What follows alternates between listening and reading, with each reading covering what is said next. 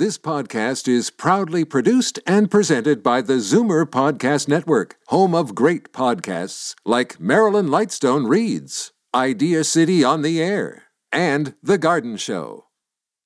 You're listening to an exclusive podcast of Fight Back on Zoomer Radio, heard weekdays from noon to 1. Fight Back with Libby Znaimer on Zoomer Radio. Welcome back. Well, readily available eye care is something most of us take for granted, but it is threatened because of the pandemic.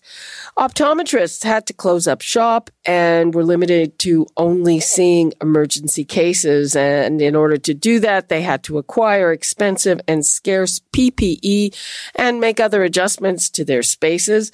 Now, the current guidelines involved strict physical distancing and infection control protocols, which mean that optometrists are returning to work with patient volumes reduced by 50%, and they project that that will result in a loss of nearly 2 million comprehensive eye exams over the next 12 months. Think about that. The Ontario Association of Optometrists says that this comes on top of chronic underfunding and threatens our access to these essential health services. And they want the government to assist in covering the cost of eye exams and to allow optometrists to be more flexible with regards to their billings. Now, I am going to open the lines if you have questions about your eye health and what it will be like to return. Frankly, I do. 416-360-0740, toll free 1-866-740-4740. And now I'd like to welcome Dr. Sheldon Salaba, President of the Ontario Association of Optometrists. Hi, Dr. Salaba. Hi, Libby. How are you? Fine. How are you? Good, thank you. Okay. So, first of all, I'm assuming that you're back to work on some basis. What's it like? It's a lot slower than it was prior to COVID. Like you said in your introduction, our schedules are reduced quite significantly because we have to practice social distancing and disinfection protocols between patients within the office. So we're seeing about 50% of the normal appointment slots that we would have had, and things are moving a lot slower. I feel safe in the environment. When patients are entering our office, we're asking them questions if they were at risk of COVID. We're doing some of their examination remotely prior to their appointment. When they come in, they have to be wearing a mask. We're wearing masks and face shields. They have their temperature taken upon entry into the office. And as they cycle through their exam within the office, we are doing disinfection at every station or contact point that they have. So we're wearing masks. It's more challenging, I would say, because when we're taking a look at people's eyes, we're having to get in very close to them. When people are wearing masks, they vent and fog the machinery that we use to examine people. So it definitely is presenting its challenges, but we're working through it, and we're definitely happy to be back. And are you wearing PPE too? Oh, for sure. Yeah. In my offices, everybody in the office is wearing scrubs and cleaning them daily. There's gloves if there's closer contact procedures. We have hand washing stations, sanitizers, masks, face shields, all of that type of stuff. And gowns? Are you wearing gowns as well? We aren't, no. In our office, we're just using scrubs. If somebody's getting glasses, those things are being disinfected in a different way. We're no longer having patients browse within the office to select eyewear. We have to provide them with their selections, and those selections aren't put back on the board until they've gone through a disinfection process. Yeah, just give me a sense. Normally, how many patients would you see in a day, and what's that down to? I'd normally have around 20 appointments that I would see in my locations personally. and now I'm down to 10. Okay, well, yeah, that's 50% in income, and presumably your expenses have not gone down 50%. No, to be able to provide PPE on an ongoing basis, it's likely, I would say an additional expense of several thousand per month. We are using medical grade disinfectants now within our offices, and I'm using one called Environize, which is hypochlorous acid, which is a viricide that kills everything on contact. It doesn't have to sit. I have staff coming in, and once an examination room is being used, every piece of equipment, the chairs, the arms, we use equipment a microscope to examine the eyes called a slit lamp. All of those pieces are disinfected. The part that we figure out what somebody's glasses prescription is that goes to their face, all of that is disinfected with this stuff. And so it definitely takes a more extended period of time for us to be ready to see the next person. And what about, I'm asking this because, I really need another eye exam. I feel like my eyes have deteriorated in the last year. And frankly, I was a little hesitant. So what's the deal with the drops? Because normally they get really close. You put those drops in. How is that working? We know that in most cases, there's a very low risk of COVID transfer with the eye because the way the virus binds to a certain receptor in the body, there's a low concentration of those receptors on the ocular surface. So we are still doing dilation with patients. All of our procedures, we're still doing all of our normal eye procedures, but we're just being very cautious. Like if we have to get close to somebody's face, we'll pull the eyelid down with a Q-tip so we're not touching them. We wash our hands after every type of close interaction like that, those types of things. Okay, so let me give the numbers out again. I'm sure there are other people who have questions. 416-360-0740, toll free 1-866-740-4740. I'm talking to Dr. Sheldon Salaba. He's president of the Ontario Association of Optometrists. And they're back at work, but they are facing a lot of challenges. Their volumes have to be down by about 50% just to accommodate the new rules. Their expenses are up for PPE and disinfectant and all of the above. So before we get to the phones, Dr. Salaba, what are you looking for? Well, we have a primary optometric crisis in Ontario currently because our group has been chronically underfunded for over 30 years. So we have a scenario where optometrists are paying for half of the cost to deliver an OHIP insured service. And we used to be able to attempt to manage that in a pre-COVID environment by seeing people quicker and doing higher volumes of patients. But that's not possible for us to do anymore. So optometrists are subsidizing $173 million annually at this point in time to provide OHIP-insured services. OHIP-insured services make up about 70% of our caseload, and with the amount of reductions in our schedules, we're just unable to continue to provide services with that level of cost sharing. We're really concerned about our optometry offices not having long-term viability, and we're scared that is going to mean people's doors are going to be closing and patients are going to have even more difficulty on a permanent basis accessing primary eye care services. And what we're really concerned about is patients falling through the cracks in this environment. We're concerned about them losing vision. And we're concerned about people experiencing blindness because of it. Okay, I'm soon going to take one of our callers. I know he has questions about the cost of an eye exam, but it's covered. It's covered by OHIP, right? Or is it? The basic elements of eye exams are covered for certain categories of patients. So Children are insured through OHIP until the age of 20. People between 20 and 64 who have certain medical conditions have OHIP coverage, and then seniors over the age of 65 have OHIP coverage.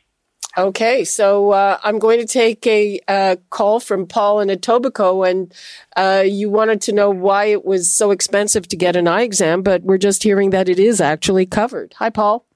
Yeah, for a certain group between, was it 20 and 64?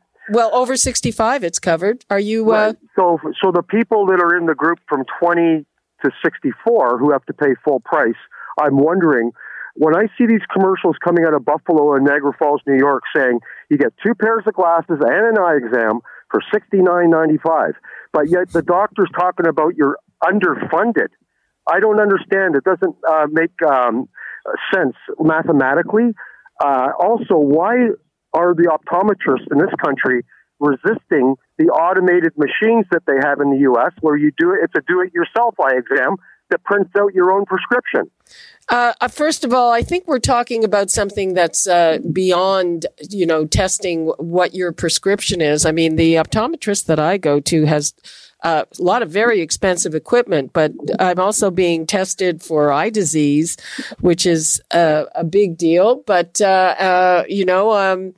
I don't know. I'm always a little skeptical about some of those commercials from Buffalo, but I'm going to let Dr. Salaba answer your call, okay? You just listen to the answer, Paul? Sure. Okay. So it's really tricky for me, Paul, to comment on what you're hearing from Buffalo because I don't understand what the scenario is down there or even the validity of the advertisement. There's, you see lots of stuff. Lawyers advertising down there, and does that really commit to what the true cost is to receive legal services down there? I don't think so.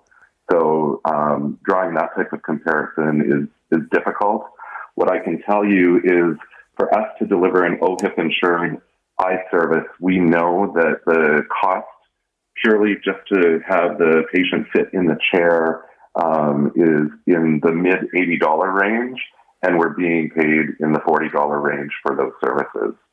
And then the second question, just tweak my memory. I don't know. We've asked him to listen to he was thinking that it's a lot less expensive and you get 2 pairs of glasses for $69, but actually they're probably not the glasses that you want. You can pick between these 2 frames from 1960. That's my experience anyway. I mean, if something sounds too good to be true, chances are that it is. And if you're talking about an automated a machine that gives you can get your prescription yourself, is that? That's where he was going. Yeah. Well, I mean, to be honest with you, we have autorefractors in our office that we use to provide us with a starting point to determine somebody's glasses prescription, and those technologies have been around for a long time.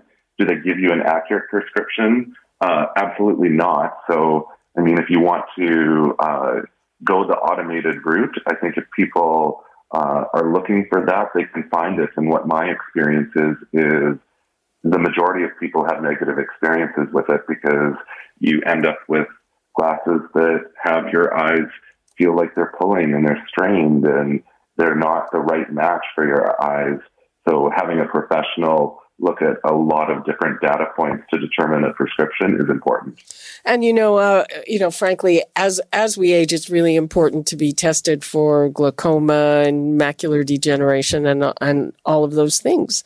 Of course. On a regular basis. I mean, that is really critical. It really is. And, to provide an in-house example, I had a senior patient who had cataract surgery just before COVID shut us down, and her vision was fine.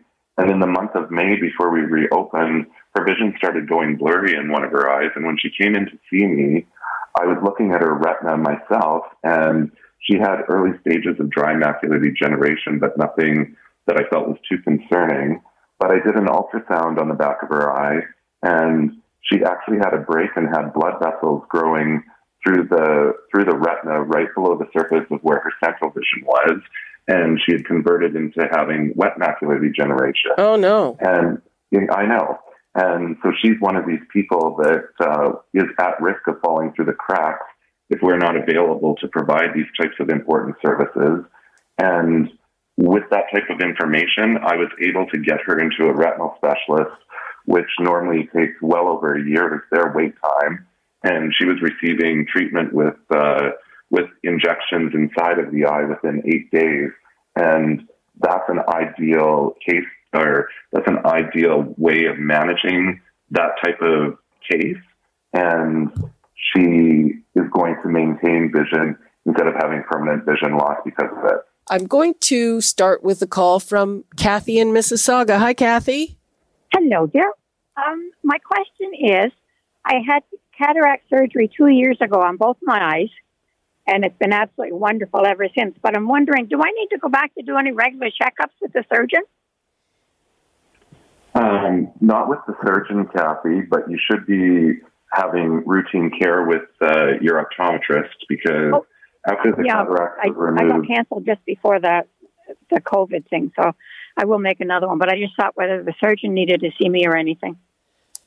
No, only if there would be other forms of eye disease that are identified. But after the cataracts removed, you become sort of, if there are no other underlying issues, you become sort of a routine case again. You know what? I've never been so grateful to have some wonderful surgeons that looked after my cataracts. They did an amazing job. Okay, awesome Kathy. I really appreciate. Glad to hear it. And what kind of follow-up does she need with an optometrist? You know, being 2 years post-op from surgery, she just needs to be seen on an annual basis. I'm assuming that she's in the senior category, so those patients receive, they're more at risk of developing other forms of eye disease like glaucoma and macular degeneration. So she just needs routine eye exams at that point. Okay. And before we get to our next caller, so again, what exactly are you looking for from the Ontario government? That's a really good question. Thank you for asking it. We want the Ontario government to begin working with us in good faith to find a sustainable funding solution for the services we're providing. I don't think that it's reasonable to expect the provider to have to cover half of the cost to deliver insured services. And we aren't set up in a way that requires the government to meet with us on a regular basis through a negotiation mandate. Physicians they have to meet with, the government has to meet with them every 4 years, but they don't have to with us. So successive governments previously have provided us somewhat lip service, and any type of funding proposals we've had discussions with them with have only been discussions. They haven't been true negotiations. So we're looking for the public to go to our website called saveeyecare.ca and let the government know that these services that we're providing them are critically valuable to them, and we need the government to enter true negotiations with us and find a funding solution to this problem. You know, we've been talking about how important eye exams and regular checkups are to your eye health, but how is it important for your overall health? Well, the vision is likely the most important sense in the body. So there's a lot of neurological information going to the eye, just general eye health as far as vascular disease from diabetes, high blood pressure. Patients develop glaucoma as they age. People develop macular degeneration. So there's a whole host of systemic conditions that have effects on the eye. And sometimes when we're doing eye exams, we actually are diagnosing systemic conditions for patients. Some of them as serious as cancer. So it's an important part of your routine health checkup. Okay, I think we have time for one more quick call. Joan in Burlington. Hi, Joan. Hi. A brief history. I have had poor eyesight since birth. Now, back in 2004, I guess it was, I had cataract surgery, implanted lenses. Now, for the past couple of years, my vision is becoming blurred. So I was wondering if the lenses need to be cleaned. If so, can they be cleaned and how? Maybe there's something else at play. Jonah, we're almost out of time, so I'm going to let you go and let Dr. Salaba answer, okay? Yes. Okay. So having cataract surgery that long ago, if her vision is going blurry, I doubt that it's an issue with tissue formation on the lens, but that is a common problem after cataract surgery, and it is easily rectified with a simple laser procedure in office with an ophthalmologist that blasts the tissue formation off and then never has to be done again, and the patient's vision is restored. But in her case, she should be having a comprehensive exam, because if it's not that tissue formation, it means that either her prescription has changed or there's some other type of insidious disease at the back of your eye. Okay, we have maybe a minute left, Dr. Salaba. So what would you like to leave us with about your campaign and just how things are now? Well, I'd like to reiterate that if people who value the services that we provide, it's critically beneficial for us to have them reach out to government. We have a very simple platform for doing it on saveeyecare.ca. You just have to enter your name, your email address, and you can select your member of provincial parliament from a drop-down list and hit send, and Premier Ford, Minister Elliott, and the person's local MPP will receive a letter in their email inbox to support this cause. Okay. I'm sure some of our listeners will be interested in doing just that. And thank you so much for that, Dr. Sheldon Salaba, President of the Ontario Association of Optometrists. Thanks, Libby. Okay. And for people, Free for All Friday is coming up tomorrow. So if we couldn't get to your calls, or maybe you have something else you want to bring up, save it until noon tomorrow. I will be looking forward to taking your calls. And also we have our voicemail. Since we don't give that number out, let me give it to you again, 416-367-9636. So you can leave a voicemail there. And there's also fightback@zoomer.ca if you want to leave an email. And that is all the time we have for today. You're listening to an exclusive podcast of Fight Back on Zoomer Radio. Heard weekdays from noon to 1. You're listening to an exclusive podcast of Fight Back on Zoomer Radio. Heard weekdays from noon to 1. You're listening to an exclusive podcast of Fight Back on Zoomer Radio. Heard weekdays from noon to 1. This podcast is proudly produced and presented by the Zoomer Podcast Network, home of great podcasts like Marilyn Lightstone Reads, Idea City on the Air, and The Garden Show.